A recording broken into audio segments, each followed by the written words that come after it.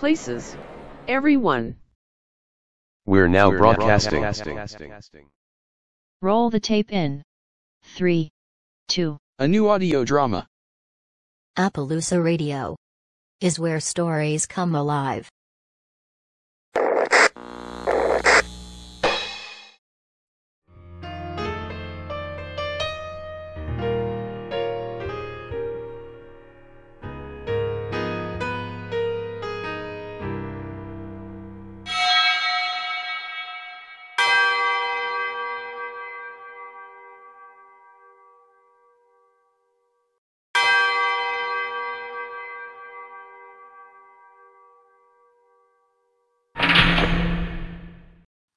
Seven Witches by Clay Curbo.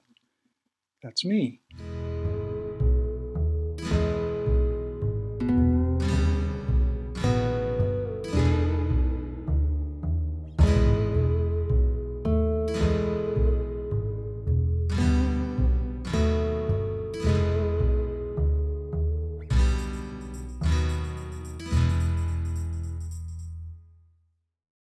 Seven Witches by Clay Curbo.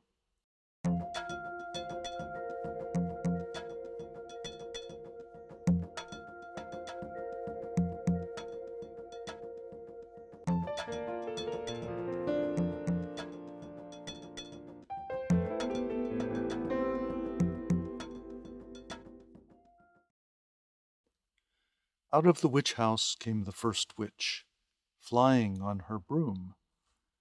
She sat down on a flat stone and took a bowl from under her cloak. With her wand she made ice cream appear in the bowl. Then she ate it, but craved more.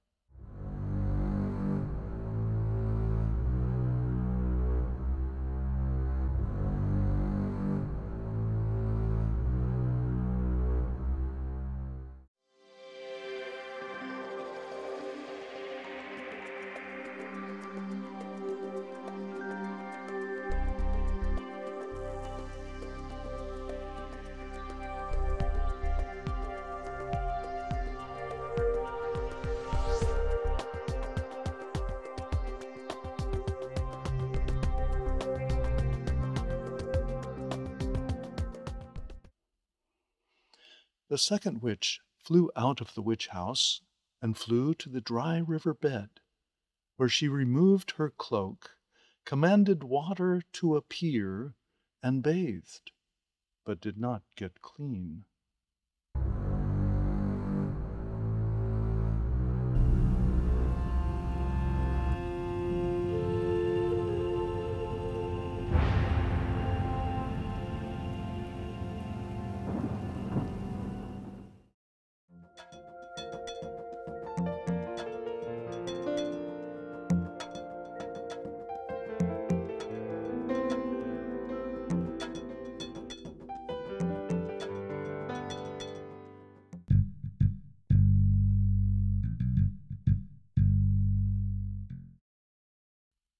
In the evening, the third witch jumped out of the witch house onto a bed of red carnation flowers.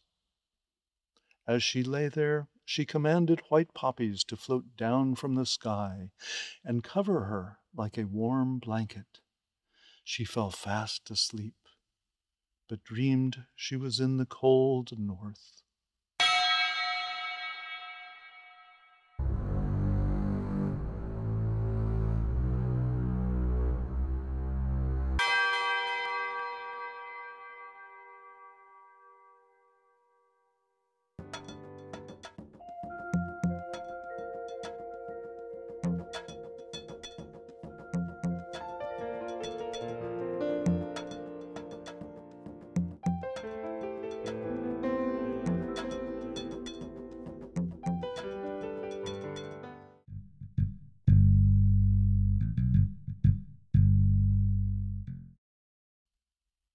In the middle of the night, the fourth witch flew out on her stick, saw the moon, and headed toward it.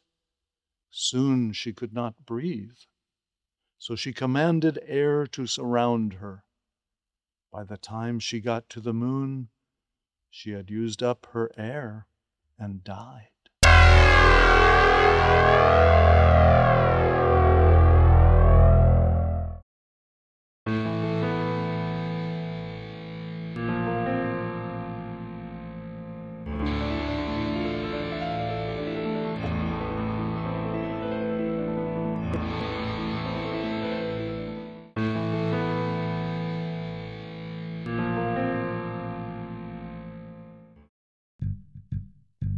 At dawn, the fifth witch walked out of the witch house and spotted a baker man selling his wares door to door. She commanded silver coins to occupy her pockets and paid for a loaf of bread with the coins. When she sat down on the porch to eat the bread, she found the loaf was made of thin air, just like her coins.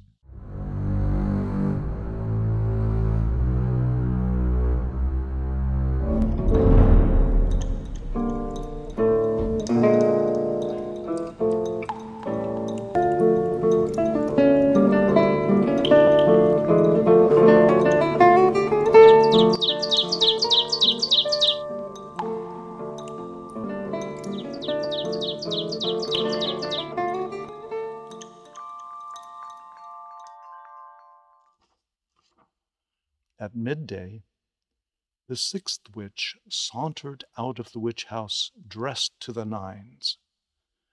She strolled into the town on magical high heels and entered the craftsman's tavern. Every man had a woman, but one, and he was the most handsome. She went to him and smiled her youngest smile, and he said she was beautiful. They drank wine, then walked outside to the town fountain and sat down on the bench which surrounded it. Just before sunset, as the moon came out, they looked into the pool of the fountain and saw their own shadow faces. When they returned their gaze to each other, the sixth witch saw an ogre with green warts the size of thumbs growing from the skin of his face. He said, "You look like a witch, all shriveled, with a nose as long as a carrot, and a chin like a wedge of green cheese."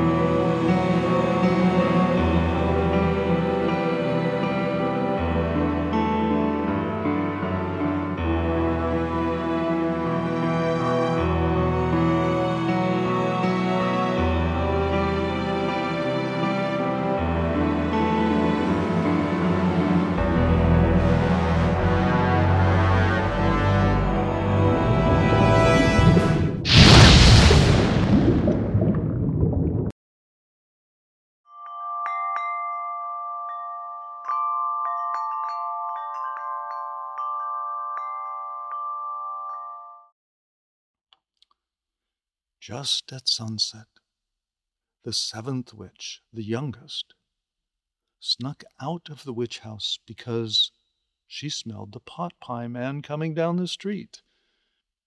He stopped in front of her and asked, "Would you like a pot pie?" She said, "I would, but I have no coin with which to pay you." The man looked into her face and saw that it was beautiful. "Your truth and beauty are the only payments I require." With that, he handed the seventh witch a delicious, steaming pot pie. She bade him come inside and share it with her, which he did.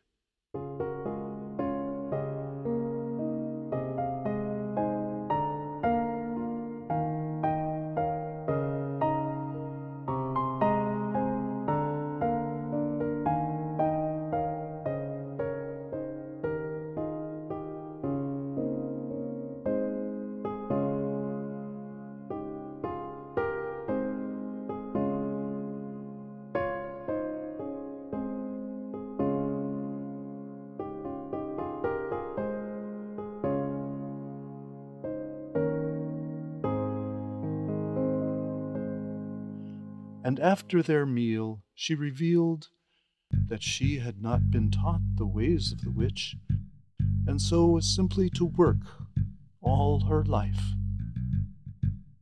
but had no idea what she should do.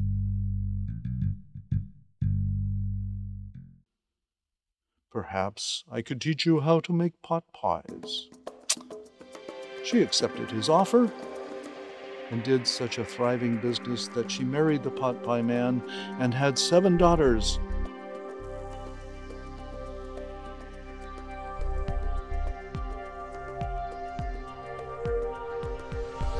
Whom she never taught how to be a witch.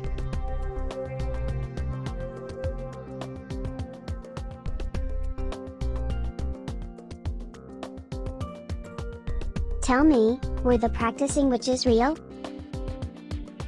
Were the practicing witches real? Yes, Virginia, but they died out quickly.